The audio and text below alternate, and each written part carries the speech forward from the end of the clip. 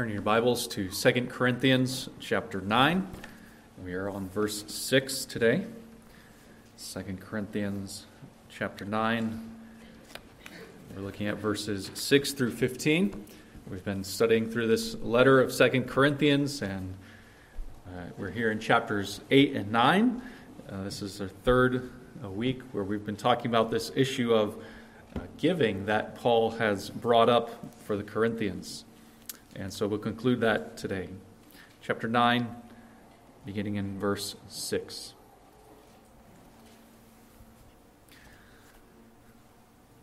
Paul writes, "The point is this: whoever sows sparingly will also reap sparingly, and whoever sows bountifully will also reap bountifully.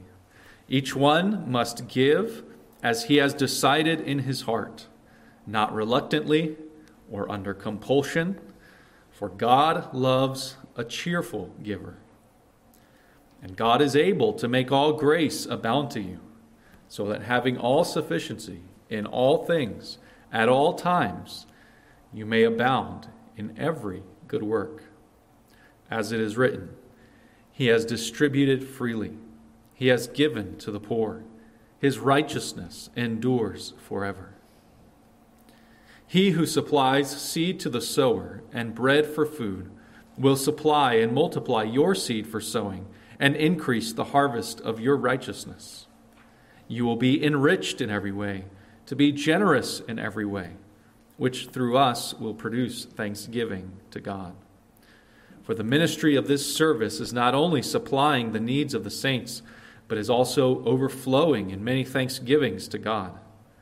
By their approval of this service, they will glorify God because of your submission, flowing from your confession of the gospel of Christ, and the generosity of your contribution for them and for all others, while they long for you and pray for you because of the surpassing grace of God upon you. Thanks be to God for His inexpressible gift." Now let's pray for God's blessing upon this time.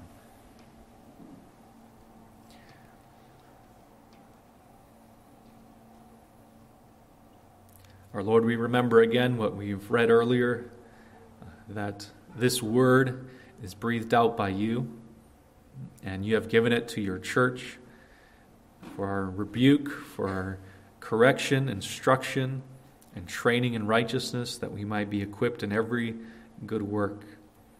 And so we pray that you would equip us. We pray, Lord, that you would teach us what it looks like to live a life devoted to you. We pray that you would show us Christ our Savior and teach us about Him and about your grace in Christ. We pray in His name. Amen.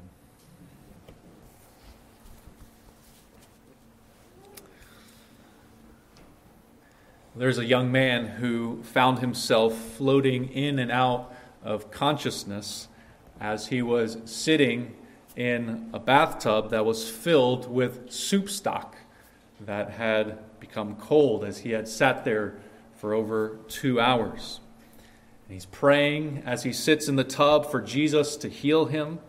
He tries to think of all the sins that he's ever committed in his life and repent of them. And he speaks out loud that he casts away all doubts and fears of God's power, that God could not heal him. That he wants to fully believe that God can heal him as he lies there. Because he's lying there with mercury poisoning, but refuses to go to the hospital. He believes that if he were to go to a hospital or a doctor, that this would be a sign of lack of faith in God's power to heal. And so he sits there for hours and hours. Well, finally, his mom found him and dragged him to the hospital, and he was able to be treated, and he survived. But then a few months later, this same young man now has a different problem. Now he has no job, and he can't pay his rent. He can't buy any groceries. And so his conclusion then is that he must have some sin hidden in his heart that he has yet to repent of. So again, he tries to think of all his sins and repent of them. He tries to rebuke Satan for keeping him from having a job. And he decides that he is going to tithe more. Double up his tithing. And he says that if he gives more, then he will receive back in faith 100 times what he has tithed. But he still doesn't have any money after he tithes. A few months later or weeks later, he goes to the ATM and withdraws some cash. And he gets a receipt that says minus 40 in your account. He rebukes the receipts in the name of Jesus. This is lies. These are lies of Satan. I just need to believe what God has promised, he tells himself. I believe that you promised, Lord, if I tithe more, that I would reap bountifully. I would get back 100-fold what I gave. Well, this is a true story. A young man who later became a believer understood the true gospel, but at that time he was not a believer. He was trapped in a false teaching, a false gospel that we call the prosperity gospel or prosperity teaching. Prosperity teaching says that if you just have enough faith, if you repent enough of your sins, that God promises to bless you with physical health and material wealth and financial rewards. And that if you just give and give and give more, that you are sowing a seed so that when you send $100 to that preacher on TV so that he can buy his jet, then God promises to reward you 10 or 100-fold, and you will receive $1,000 in the mail if you just give 100 right now. That is the prosperity gospel, which is a false gospel. In fact, God does not promise prosperity to Christians. We just read in 2 Timothy 3, he promises persecution. All who are godly in Christ Jesus will be persecuted. Jesus tells us that if you want to save your life, the way to do that is you're going to have to lose your life. Jesus tells us that if you want to follow him, you must deny yourself, not enrich yourself, but deny yourself and take up your cross and follow him. This is the true gospel of true repentance and true salvation that this young man finally came to understand. And he was awakened to the lies that he was believing by this prosperity teaching. I wanted to start with that story because this is, in chapter 9, verses 6 through 15, this is one of the prosperity teacher's favorite passages, especially verse 6, that if you sow sparingly, you will reap sparingly. And if you sow bountifully, give lots of money, God promises that you will reap bountifully. And they would interpret that falsely to mean that you will reap lots of financial gain the more and more you give. So I start that way to make it very clear from the beginning that this is not what I'm trying to say, not what the Bible teaches, and that's not how we interpret this passage. We're going to see over and over again, Paul actually says, if you just look at the text, he actually says that the reaping that you will get, the reward you will get, is God's provision. God's basic provision of your needs. And that if he gives you even more, that the purpose of it is for you to give more. Not to spend money on your suits and your Ferraris and your house. But we're going to see multiple times in verse 8, it's so that you may abound in good works. Verse 11, it's so that you may be generous. That is the purpose of God giving us money. Not to get rich, but to be generous. So let's look at this passage and see what it says about the call to be generous. We can look at this passage in 5 parts, and part 1 is verse 6, where we are told to give generously. Let's start looking at the text. In verse 6, Paul starts by saying, the point is this. Always a nice way to start, telling us exactly what the point of his passage is. Here is the point. Paul is going to tell us, here is the point of all of chapters 8 and 9. As he has brought up the offering that he wants the Corinthians to give, he's told us about the example of the Macedonians and their sacrifice. He's told us that he's sending Titus and 2 other brothers to handle the money in a responsible and faithful way. What's the point of telling us all that?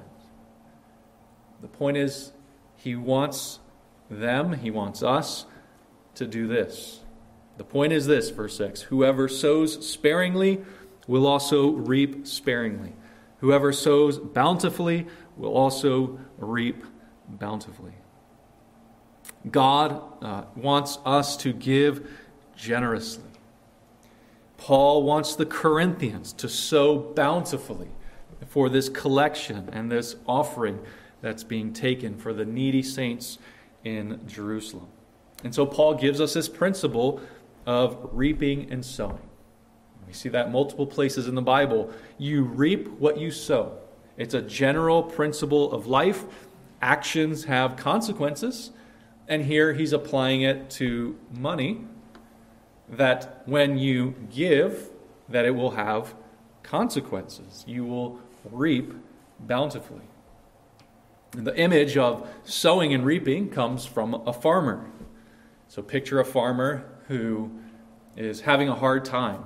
He doesn't have a lot of money, and so he has all these acres of field that he could plant, but because he doesn't have a lot of money, he only buys 1 sack of seeds of wheat for the year. And so he goes and he sows his 1 sack of wheat, and then months later, harvest time comes, and all he has to reap is that sack of seeds that are now wheat bushes, wheat plants. That's all he has to reap. And so he harvests the wheat. He goes off and he sells it. He brings the money to his wife. He's got a small pile of bills and he says, "Here, dear, here is what we have for the rest of the year." And she says, "This is it?" He says, "Yeah." "Why so little this year?" He says, "Well, I only sowed a few seeds. That's why I only had a little bit of wheat to sell." And then the next year, with that little bit of money that is still left, he has even less to buy seeds. And so he goes and he buys half of a sack of seeds on the second year. Well, then he plants those seeds. And harvest time, that's all he has to harvest. And so as year after year goes by, he has less and less of a harvest because he can afford less and less of these seeds. This is the principle of reaping what you sow. That not only do you reap what you sow one year, but then that builds and builds, or it shrinks and shrinks. It's the principle of compound interest. When you invest money, the more you invest, the more interest you're going to get, and the more money you're going to get from that interest, and then that bigger pile of money is going to get even more interest money. So the more you invest, the more you're going to make. That's the principle. And so Paul here is applying that to giving, to the cause of Christ, to the church, that giving is like sowing. We give, we sow. And if we give sparingly, we will reap sparingly. If we give bountifully, we will reap bountifully. He's telling us that giving to the cause of Christ is not a loss. It's an investment. You're not losing. Like, you can take your $1,000 and you could invest it and get 10% for that year. That's $100 you could get for that year. And then that $1,000 plus 100 will then make more interest the next year. Or you could take your $1,000 and you could buy patio furniture. And your patio furniture will decrease in value. It sits there and rots. So you have a choice of how to use your money. Do you want to invest it, or do you want to lose it on something that's losing value? That's what Paul is saying. You can spend your money on all kinds of things for yourself that can ultimately be in the loss column. Or you can invest. But he's not talking about the stock market here. He's saying invest by giving to the cause of Christ. Invest by giving to the kingdom. So remember a few weeks ago I brought up the issue of tithing, and we say that technically tithing is old covenant, that 10% is not given in the New Testament as required for every believer. But sometimes people would take what I say and they would say, well, if tithing is not required, then I can get away with my 4% instead of my 10%.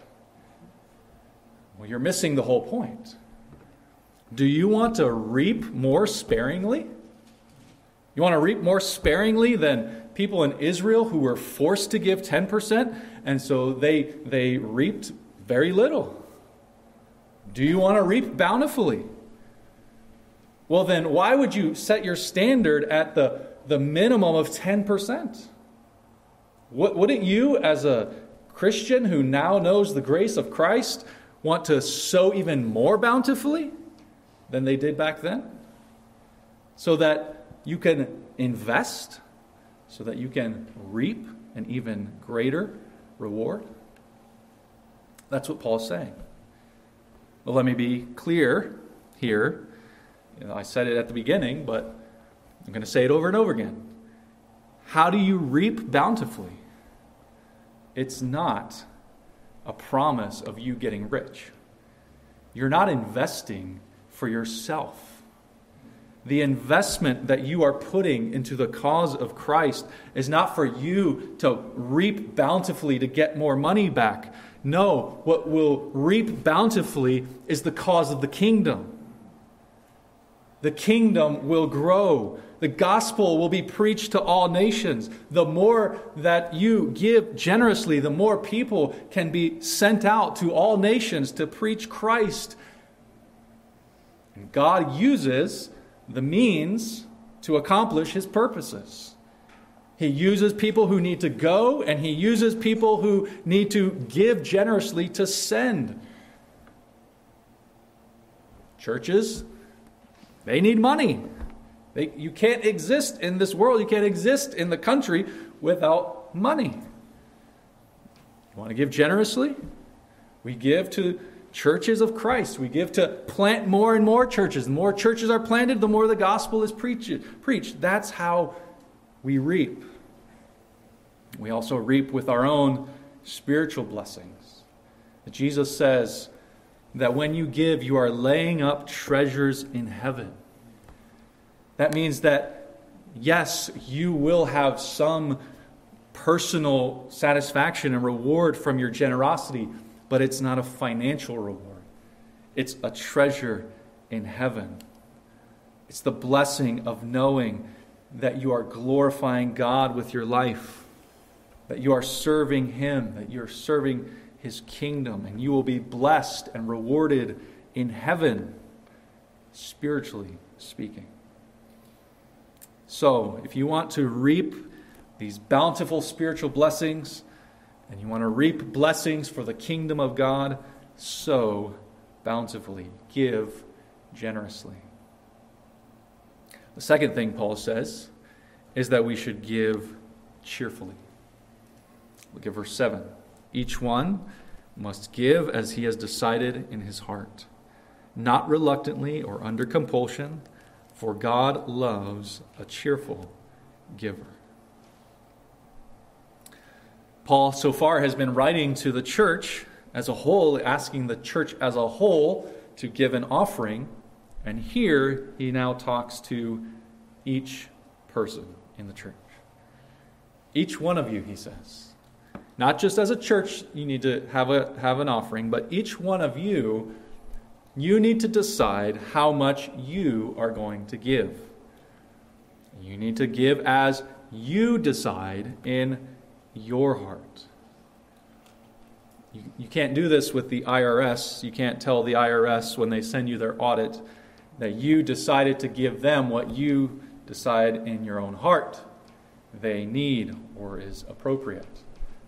But the church is not taxing people. We're not the IRS. We don't force certain amounts of money out of people. No. In the church, you give as you decide. Our offerings are free will offerings. They are of our own choice. They are given under the accountability of God. We give not to get benefits from the church, not to get power or to earn certain things. It's not a transaction. You're not buying stuff from the church. You're deciding in your own heart that you're going to give. But don't take this to mean this is my money. I do what I want with my money. I give however much I want because it's my money. You do have to decide on your own and as a family how much to give. But you need to decide knowing that you will give an account to God. You need to decide living in the fear of the Lord. You have to give an account to God for how much you give. Nobody here is going to force you to give a certain amount. Nobody here is going to check your pay stubs to see what your gross income is. Nobody here is going to check your grocery receipts to see if you're paying too much for this kind of cereal and you should be buying a cheaper cereal so that you can give more. No, we're not doing that. You decide. But you decide before God. And then he says, we are to give not reluctantly. Not reluctantly, not as someone who doesn't really feel like doing it, someone who doesn't want to give. Not under compulsion. Compulsion would be that you're feeling pressured to give or you're feeling forced to give. That's not the way you should give. But here again, many people will twist this verse and they'll say, well, if I feel pressure, if I feel reluctance, if I don't feel very cheerful, I'm just not going to give. You might fold your arms and say, Drew's been preaching sermons on giving for 3 weeks, and so I'm not going to give for 2 more months because I've been feeling really guilty these last 3 weeks, and that would be giving under compulsion. I'm only giving because Drew is pressuring me in his sermons to give. So I'll not give for 2 months, and once the guilt goes away and I feel better about myself, then I'll give. That's not what Paul's saying. Paul says God loves a cheerful giver. It doesn't say God loves the cheerful penny pincher, the cheerful miser. No, the cheerful giver. God wants us to give. But he does want us to give cheerfully, not reluctantly, and not under compulsion. So what's the problem if you feel reluctance? What's the problem if you feel compulsion? What's the problem if you don't feel cheerful? The problem is you need to be cheerful. And you need to give, and you need to keep giving. But if you're doing it reluctantly, you need to fix that reluctance. Give cheerfully. You should be cheerful to give. If you're not cheerful about giving, then there's something wrong. Don't you know the grace of the Lord Jesus Christ, who for your sake became poor so that you by his poverty might become rich? Doesn't that make you cheerful to give? Don't you know that those who sow bountifully will reap bountifully? That should make you cheerful to give.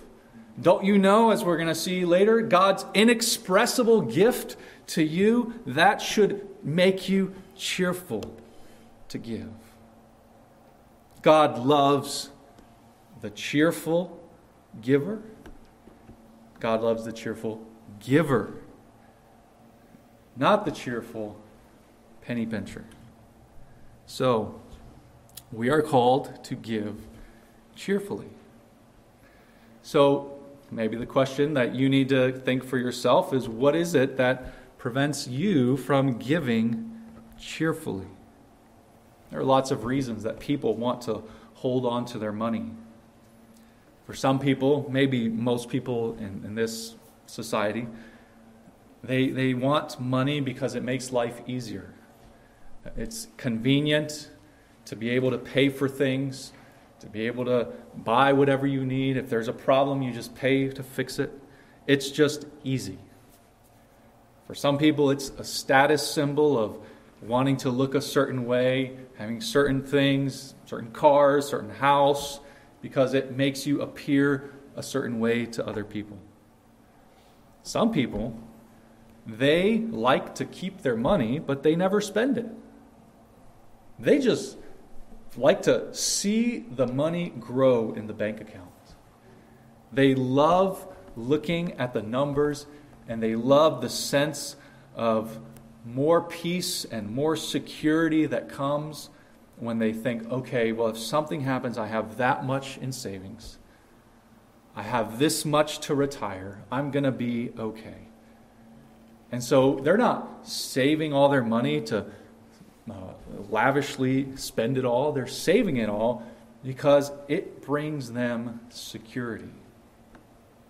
Some people like to have a lot of money because it's a prideful thing, where they like to feel that they are better than other people. Maybe it's being better than your parents.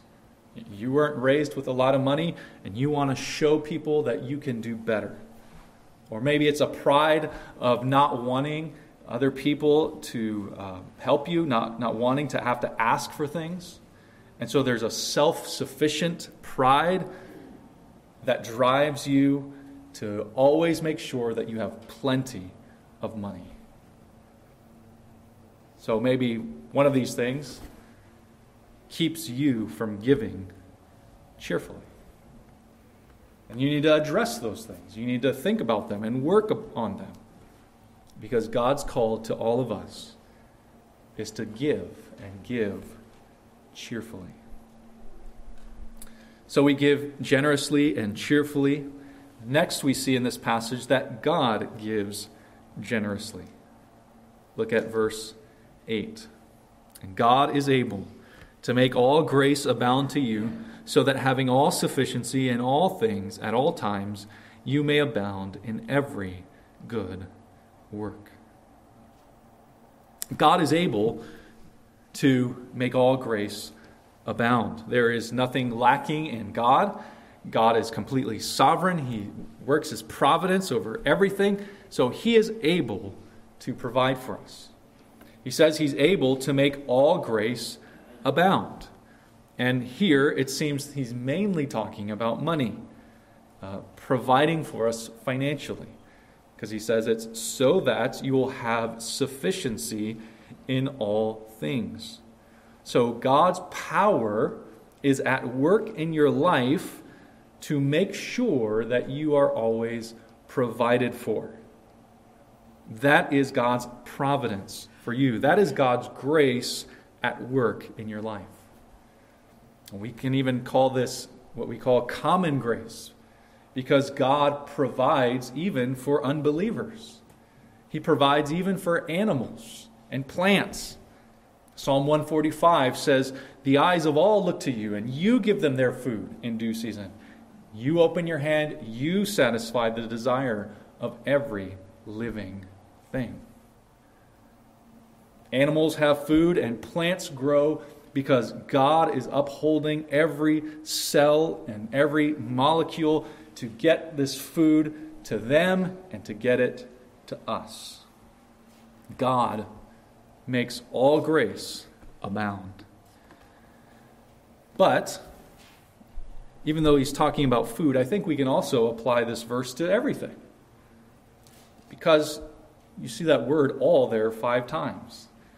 He makes all grace abound, to have all sufficiency in all things at all times, so you may abound in all good works.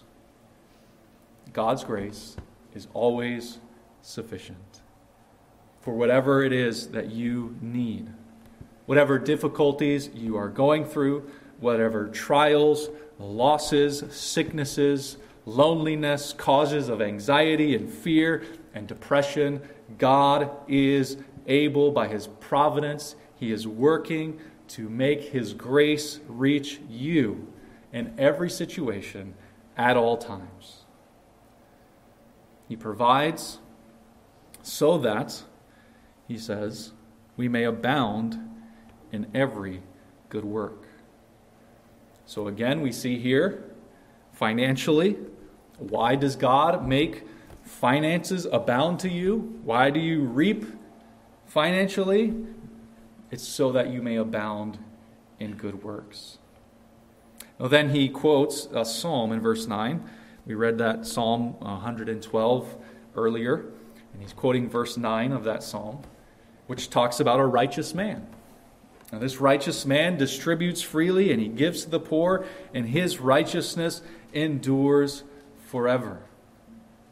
And I understand this verse, this psalm, as saying, when it talks about his righteousness, that his righteousness is his good deeds, his generosity.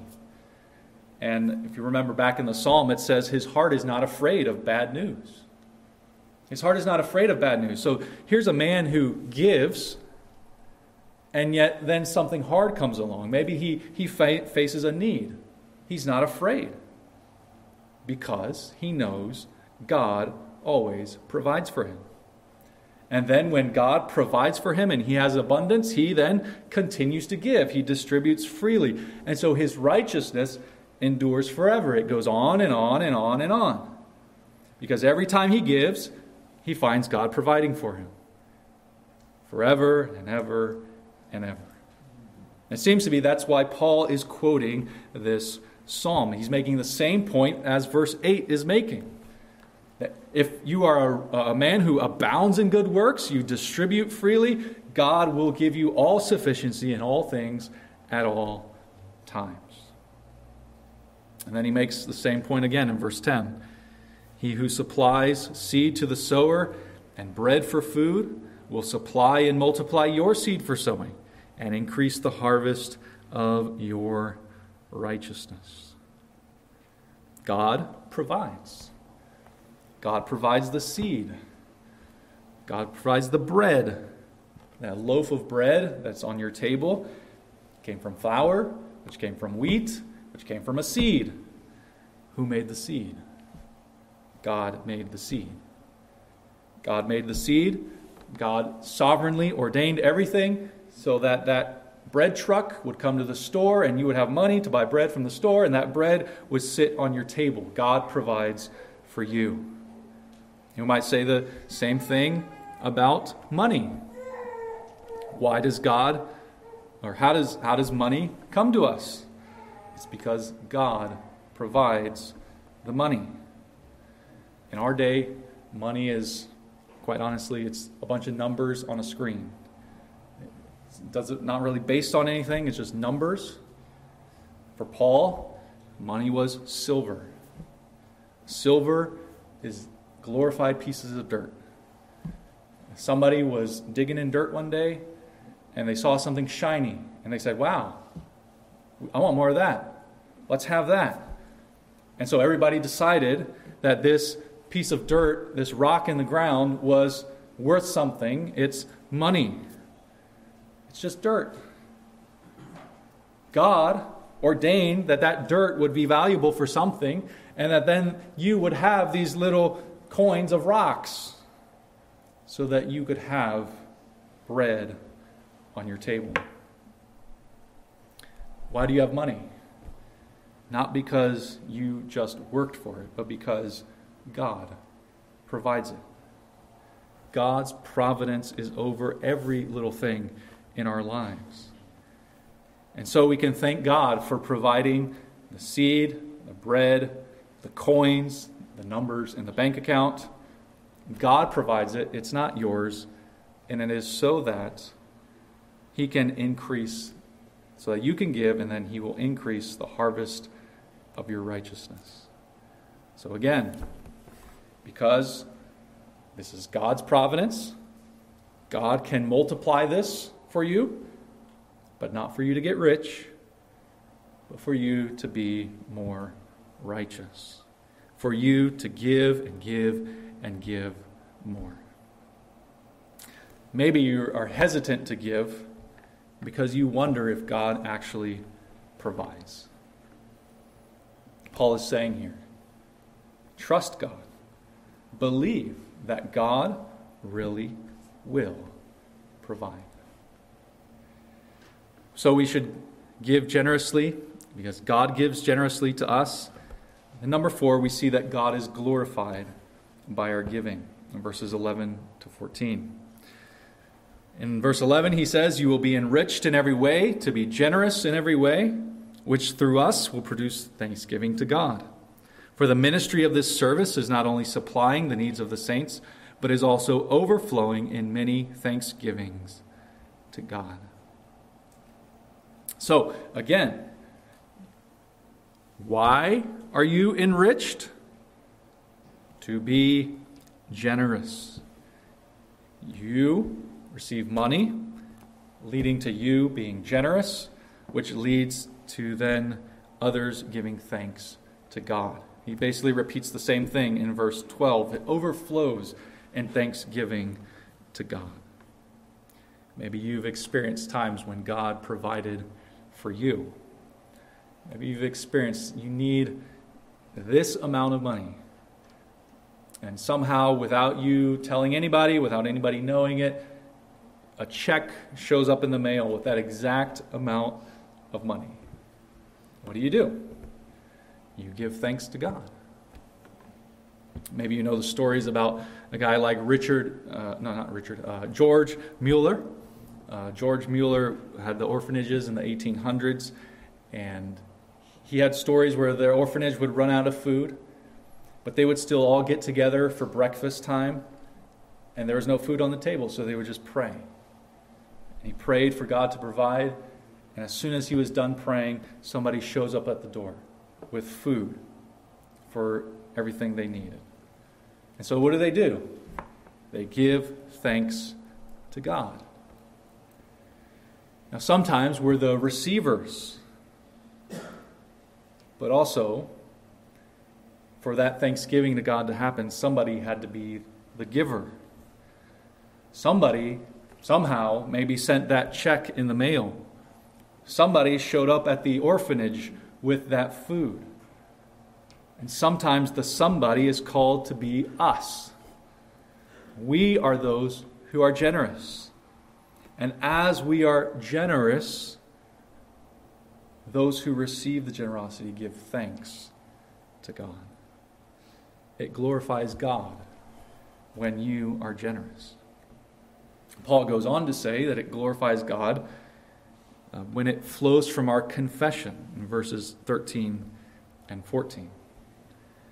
He says about the others, the people in Jerusalem, by their approval of this service, they will glorify God because of your submission flowing from your confession of the gospel of Christ and the generosity of your contribution for them and for all others, while they long for you and pray for you because of the surpassing grace of God upon you. They glorify God because they see your submission flowing from your confession. So our generosity flows from the fact that we confess the gospel. The gospel is that we believe in eternity. We believe that heaven is a real place and that people will either go to heaven or hell. But when we are not generous, we're not consistent with our confession. We're saying, yes, I believe heaven's important, but I really want to spend all my money with things on earth. I want to enjoy things on earth for myself, even though I'm saying that people are going to hell and they need the gospel.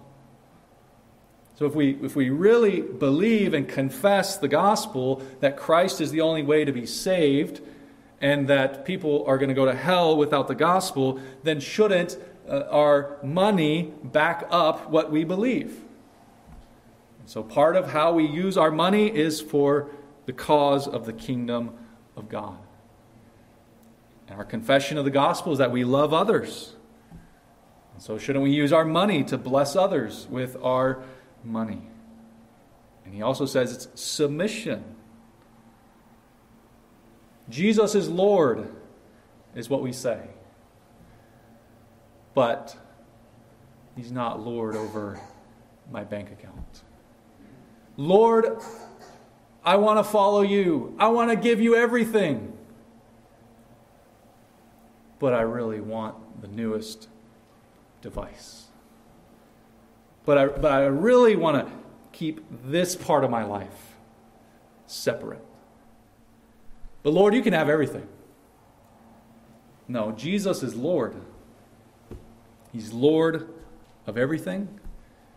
He's Lord of all that we have. We submit to him as Lord. Well, then Paul ends by saying that not only God is glorified, but by telling us about the gift that God has given. Verse 15. Thanks be to God for his inexpressible gift. I don't know about you, but I get a lot of letters and emails of people asking for money, ministries asking for your support. And a lot of times they might end by saying something like, "Thank you for your generous gift," which is like a way of saying, you better give, because I'm thanking you in advance for the gift that I'm saying that you're going to give. And isn't it interesting that Paul finishes this part of the letter and he doesn't say, "Thanks to God for your gift." He doesn't talk about their gift. He says, "Thank God for his gift." He wants to draw our attention to God. And as he closes out this part about giving, he wants us to give with a vision of who God is. As he mentioned back in chapter 8, the grace of Christ, he mentions again the grace of God through Jesus Christ. That should be what we leave with. You shouldn't leave 3 weeks of sermons with more and more guilt about how you need to give more. But I hope you leave with thanksgiving to God for his gift. It's a gift that Paul says is inexpressible. He makes up a word that doesn't exist, apparently. The word inexpressible in Greek, what Paul's writing. So we might say something like, it's an unsayable gift. That's not a word. It's just a word he's trying to make up to express the inexpressible. Thanks be to God for his unsayable gift. And this is the gift of the Son of God. God so loved the world that he gave his only begotten Son. God didn't have to give us a gift. That's why it's a gift. We are rebels against him. We deserve nothing but his wrath. God would have been fully right to just leave all of us there, dead in our sins, languishing, weak, and helpless. And yet God sent his Son. God gave his Son. And God the Son came into the world and assumed a human nature and was weak and sick and took on death and was treated as a curse and bore the wrath of God. And then God raised him from the dead to show that our sins had been dealt with. This is the great mystery that was hidden for ages, is now revealed in Jesus Christ. This is what the Bible says the angels longed to look into. How could God give such an inexpressible gift? And yet it has been given to us. It is given to the people of God who receive Christ by faith. It's a gift that you could have never afforded, something that you could have never done to earn. If you were righteous, what would you give to God? God doesn't need anything. He doesn't need your money. He doesn't need your sacrifices. He doesn't need your good works. Nothing that you could do would ever give anything to God. But God gave us this gift. And so we should receive the gift by faith. And we who have it, we should thank God for His inexpressible gift. This gift makes us generous as God has been generous to us. Let's pray.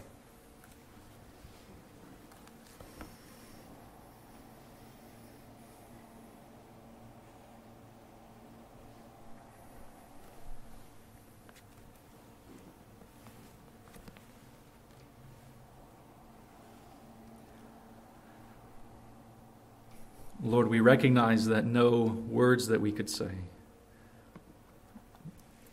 and no offerings that we could bring and works that we could do would ever be able to express thankfulness for what you have done. Help us to be more and more thankful, to not take for granted your gift. Help us to be thankful for your constant grace, abounding to supply all of our needs.